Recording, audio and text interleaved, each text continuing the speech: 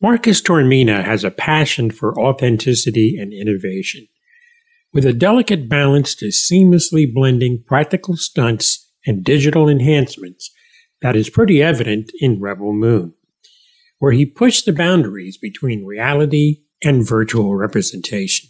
Taormina's approach is characterized by an aversion to full digital effects, showcasing a stalwart belief in the magic of the actor's performance.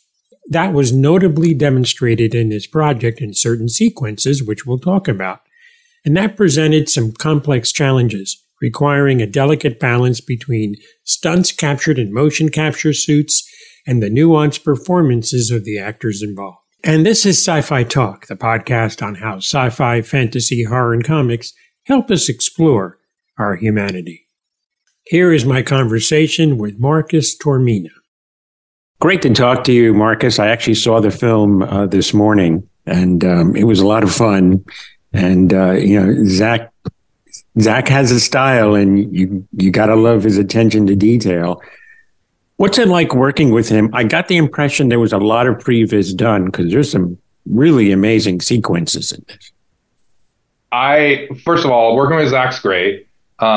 Just fantastic. Lots of energy, lots of positivity. I think the thing, which I've said multiple times, but it's true, is like the thing with Zach as a director, DP, producer, but as a person, is he's a good person, but also he's hiring you in the department because he trusts you, right? And so he entrusts you with his material, but also when I'm like, hey, I want to try this thing, or I want to do this thing, hey, go with it, right? And so then he'll let you riff in a sense. So he'll set it up. He's going to shoot it a certain way. He wants it a certain way. He'll talk to me about it a certain way. But then when I have these ideas, he's not like, nope, that's not. Like on occasion, he'll say, no, I don't want that, or no, that's not it. But for the majority of it, he's like, yeah, that's cool. Let's try that, right? And so I think that's a great leader there in trusting the team, right, that you hire around him. There is more sci-fi talk, so stay tuned.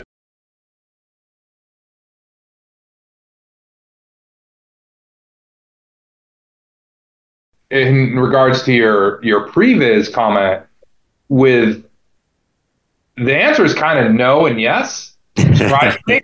And so we did a lot of stunt biz for the Armada scene, the Spider Woman, Jenna Malone Spider Woman. Wow, yeah. That one was a combination of where stunts did all their stunt viz, and we actually captured it with mocap suits, and we kind of created a Unreal hybrid approach. So when we lead up to the moment, it's not all digital in the movie, but it's all digital in the post-viz or the previs, and then we cut to like some stunt performances. The tricky one with that one was that we needed to figure out all the rigs that we needed to use, because originally, early on, we talked about doing it all digital, and I was like, no, like Jenna's performance with Duna is too good, it's too rich. Like, so, almost 90% of those shots in there are Jenna's in-situation performances. And the tricky part about that was the small set that we had to work within. And then just stunts did such a fantastic job with the stunts, special effects. Duna and Jenna, for that matter, did such a great job. We had this big swivel rig. It was like a round rig that would go up and down, and Jenna was tied to it. Basically, I had to pin her hips to a board so she could only move her upper body. Obviously, for me, that was important. And the choreography of moving that with 5 stunt performers that also had noodles to act as the spider's legs and interact with Duna so Duna could block. And then Jenna's performance timed to that, and 3, 2, 1, hit the rig to go up. Like, all of that was a beautiful harmony together. And that's when I got into post-production, I was like, yeah, this works really well. We just have to execute technically and put our spider in there. And obviously on set, I was there going, no, you're going to be in the spider's legs over there. And I was like, what are you talking about? It was just trust me, like, just you're going to be that. So that was one that actually the stunt viz and the previs really helped, because we had to know a limited amount of shooting days and the small space. We had to know like choreo around the set. And again, props to the special effects department for building that rig. and stunts for kind of having that agility and movement. And of course, Duna and Jenna. Jenna was such a champ, as well as Duna. Jenna was every single take I'd have to go in there and be like, don't wiggle your hips as much. And towards the end of it, I was going in to say like, great job. And she's like, did I do it again? Did I wiggle my hips? I'm like, no, you did a fantastic job. Like, just do exactly what you're doing. Cause my intention is not to get in the way of their performances. It's to support it. And I think we did a great job with that sequence. There is more sci-fi talk, so stay tuned.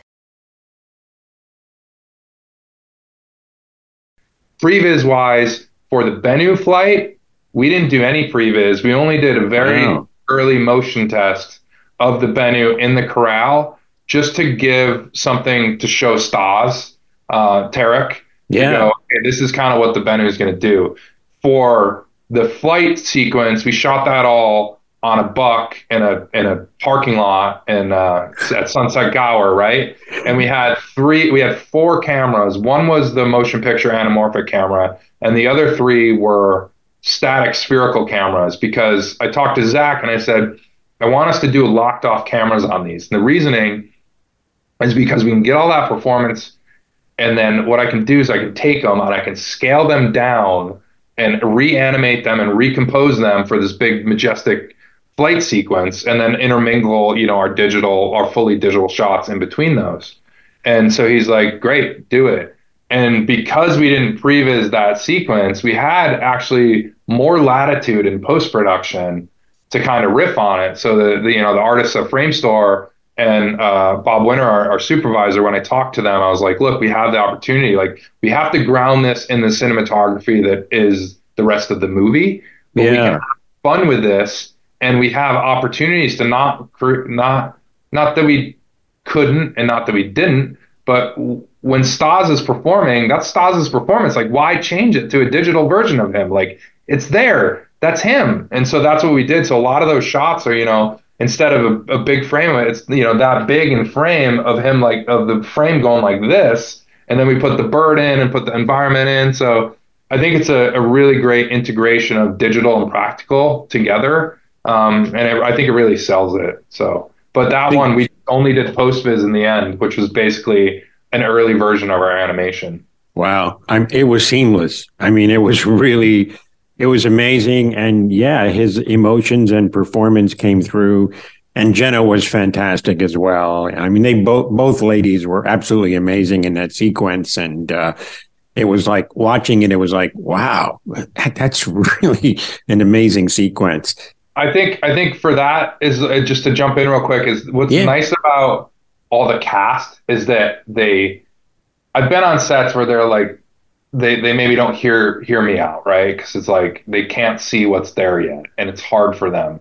And so all of them were just fantastic listening to me when I'd say, look, I know it's weird because there's a green head right there, but just imagine in this moment. And then of course Zach's giving them the direction notes, but I'm like, just imagine in this moment that this bird is a big feathered creature and its whole body's back there. Like, just think about that as you're going through. And then for the opposite, our amazing special effects team and Spider, our stunt performers along the way, I'd go in, I'd say that to Stas, and then I'd have to go over to special effects and our creature performer and say, look, you're doing this great, but I want you to like really rear up the parallelogram so it like snaps. So like Stas' eye line goes like that really hard, because that's important in this moment, because the creature's going nuts, the Bennu's going nuts. And so all those people I appreciated, because again, we're all there to make an amazing movie, and it's like they would listen and they wouldn't ignore it. Like you come and post, like there was a moment where everyone was like, yeah, cool, we'll do that. Good. The thing about this movie is it's an original piece. It certainly has a lot of influences, but you have to design everything. I mean, the ships, the costumes is handled by a different department. So what was that like going in? Anything influenced you in like the ships themselves? I guess some of that might have been sketched out already. Yeah, it was. So I would say that a lot of that is driven by our production designers, right? And even set back down the line when we're starting to build out the sets. So we knew what we had there. And then for the spaceships, I can talk a little bit about the spaceships. So, I'll talk about, I guess, the dropship and Kai's freighter was all I have probably time for. But for the dropships, when Zach and I talked about those early on, we were going to just build bucks, little portions of the dropship. And then we kind of started talking about, well, there's a lot of interaction with him and, he's in and out and it lands. Why don't we build a full model of one? So we actually have one full 1-to-1 scale dropship that we put in all of our shots. And then that's great because it gives the cast something that's tangible and also gives me great lighting reference and also just great reference in general. And so when they land, we talked about when they first land in Velt, we knew that special effects could help us out with Ritter fans, but when we started to really think about the thrusters and the moment that we wanted the audience to feel the grit, right? We wanted that dirt and that in their hair and just be in that moment, that visceral experience. So we said, you know what? I remember that our line producer Bergen was not exactly happy with me, but I said, look, next week, probably 2 weeks, 3 weeks, I go, we need a helicopter. And he's like, for what? And I'm like, we need a helicopter to do this big practical dust plume. And I go, I promise you, it'll look amazing when we put the digital ships in there. And I go, and Zach really wants this too. And so they were like, great, we'll do it, And so that's what ends up with the first arrival. And I feel like it's so visceral and you feel the cast and like it adds the realism. For Kai's freighter, who's like it's a character within itself, right? And so art department gave us that. It was pretty well fleshed out, which is great because then I can focus on, okay, what's it look when it lands? And a lot of the motivation in our films, plural, but in this film, is, look, we could go like very clinical and clean, but we don't like that. Like there's a vintage feel to it. There's a gritty feel to it. And so for Kai's freighter, a couple mandates were, let's make it sloppy. Let's make it look different. It's like, it's a very large ship that's hard to navigate and it's kind of clunky at times. So when it first lands in Nuwadi, you get that big sputter of smoke and it kind of like does a little, change, if you will, in its direction. And so it was that, and then it's a combination of all the dust. We're like, we shot the dust practically on this, but on these, we want the dust plume to be huge, and it needs to hit the lens, and it needs to feel gritty, and we need to feel in it in that moment. And so those dust shots and a lot of other things, but those were like we pushed, push the resources to the limits. Let's make these beautiful dust plumes with a lot of interactive and like volume rays through them, and really kind of sell that like awesome space ship moment, which is funny. I'll just give you a little tangent. Is every time I look at those shots in post, I'd make the spaceship noise. I think for all of us, we're little kids at heart, right? And so spaceships, you're like, boo, boo, boo, boo, boo, boo, boo, boo, boo. And so I'd always make that, and my team would always look at me like, it's cool, come on, guys, it's a spaceship landing. And so I still do it, and it's fun. But the sound design's great for the final. Sci-Fi Talk returns in a moment. That's one thing I liked about it. It's Star Wars did it, Alien did it. It's a lived-in universe. Things have dents in it. Things aren't, what I call Kubrick clean. Stanley Kubrick had everything so shiny and new looking. Which works. It works for that movie, and that's I'm glad because those are the details we added. Like I shouldn't say this probably because I'll get arrested, but I was like driving one day and there was an 18-wheeler with a big old bulldozer on it, and I had all these rusty scrapes and stuff. So I'm like driving and I'm like click real quick because I'm like, that's great, that's good reference. Like these ships have been dented, they have like come in and they've scraped, and like it's just again a grit quality to it, which is fun, and it's different. It's our movie. There's a vintage quality to it, and Kubrick makes his movies, which are very clinical and clean and live in their own world, and that's where we tried to set ourselves apart in a sense there, and not care that we're smashing the lens with a bunch of dirt, digital dirt, because it feels real in that moment. Were there any digital doubles used at all in this movie? I mean, you mentioned that a lot of the actors were themselves in this. There were digital doubles used when we needed to. We were precise with as much of the practical that we could be. Where it really got tricky is Gondoval, and it's actually not. It wasn't necessarily. Some of it was by choice because you get these big scope digital shots, and like we have to add them in continuity. But some of it was because we shot Gondoval in three or four different sound stages, and so it was segmented pieces. And so we'd come one day to one set, stage 7, for instance, and we'd be on platform 1. So there's 4 to 5 platforms at Gondoval, and we'd be on like the first platform. And then we come in the next day, and it'd be the same stage and the same platform, but we're saying we're on platform 4, right? And then the next day we'd be over on another stage saying we're with the pilots over there with the the practical more digital but practical cockpits, but over there is all the cast. And so I tried to do my best to put the puzzle pieces together and shoot elements of the cast doing what they needed to. But when we put together the edit and post production, it's just one of those moments where we need a digital double. Ray Fisher back there is Blood Axe because he's looking up to the ships and pointing up there. And unfortunately, I couldn't get that in time. So, and that's not a problem. So, but it was all, again, just to kind of support the story and support, the cast performances there. And any performance we had that we could lean on, we animated too. The laser pistols, did you kind of try to do something that wouldn't evoke somebody else's movies, that kind of thing? Yeah, it was that, but also it was I had an epiphany when I came to set one day and I was like, oh, this is cool. We actually get to make our own, like, everything. Like, this is a visual language that we're setting up for not only one movie, 2 movies, 4 movies if you count the extended cuts, but it's like, this is cool. Let's try something different. So I knew that we wanted to kind of base it off of we had a lot of interactive on set.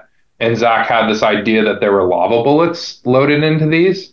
And so I took that and ran with it, and we kind of created the tracer look, if you will. So it's a combination of tracer effects with lava bullets and sometimes sparks and singe marks.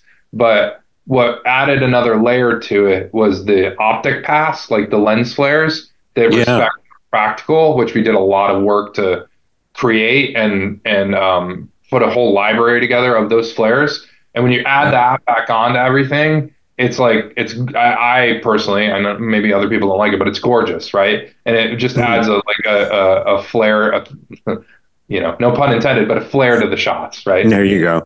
Yeah. The scene with the spider when she wields, they actually look more like fire sticks more than that. They look more like flame more than the other stuff. I do, yeah. So well, look, the other. Sorry, go ahead. I didn't mean to interrupt you. No. It's like, so yeah. Talk about those, because I thought they were original enough for me that I didn't confuse it with something else. Yeah, and the confusion is easy, right? Because you put a glowing stick in someone's hands, and then you go to the most iconic glowing stick in somebody's hands, and that's okay because that is a world that those live in, and they're fantastic, and they stand alone there. For us, we wanted to create something that looked different. And so I actually had an image that I really liked of a light painting. So it was a woman with sparklers, and she streaks them like this, but it's a long exposure. So it has this big, long streak. And then I had some other reference of high-speed laser light shows, and also the unique sparkle, crackle, and pops from like an element library that I found. And so I kind of took all those together, and I talked to Bob Winter at Frame Store, who did the work for Nemesis. And I said, I want to do this, but I want it to be like a synthetic shutter where even though we shoot the movie at usually a 180 shutter, I want these to streak in a 180 plate, but be at a 270 or a 360 shutter, and have this streak also have this like heat signature off of them. They're hot, and also add a little bit of smoke trail to them, and some sword popcorns is what we call sword popcorn as well. That's the crackle. And so we did a couple iterations of that, and we finally landed on what's in the movie. which again we thought was really cool, really unique. It felt threatening, but it felt new and fresh. As far as part 2, how far along are you guys with that one? So part 2, I can't say much about, Right. but it's going really well, and it's honestly it's a very fun film. We'll finish in the new year. Oh, great! Did Zach do all the live action stuff? Did he shoot both parts simultaneously? We shot both parts simultaneously. We shot for 152 days, 157 if you count all the elements that I shot. So, and we shot it more or less in continuity order, which was fantastic, right? It was a very daunting shoot. It was very long. Took a lot of energy from everybody, but look, movie 1's great. I'm very proud of it. Movie 2's also great, and I'm super proud of it. And it continues the fun, if you will, and the great story. Well, thank you. I appreciate your time today talking about this. Enjoy the rest of your holiday season, and best wishes for the new year. And yeah, I have a big screen. I'm looking forward to seeing part 2. The part 1 looked great on my big screen TV. Awesome. I can't wait for you to see it. Thank you so much. All right. Thank you. All right. Bye-bye now. Bye-bye.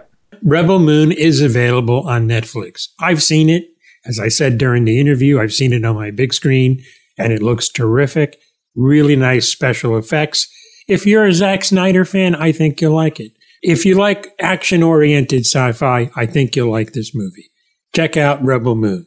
For Sci-Fi Talk, this is Tony Tellado. Thanks so much for listening.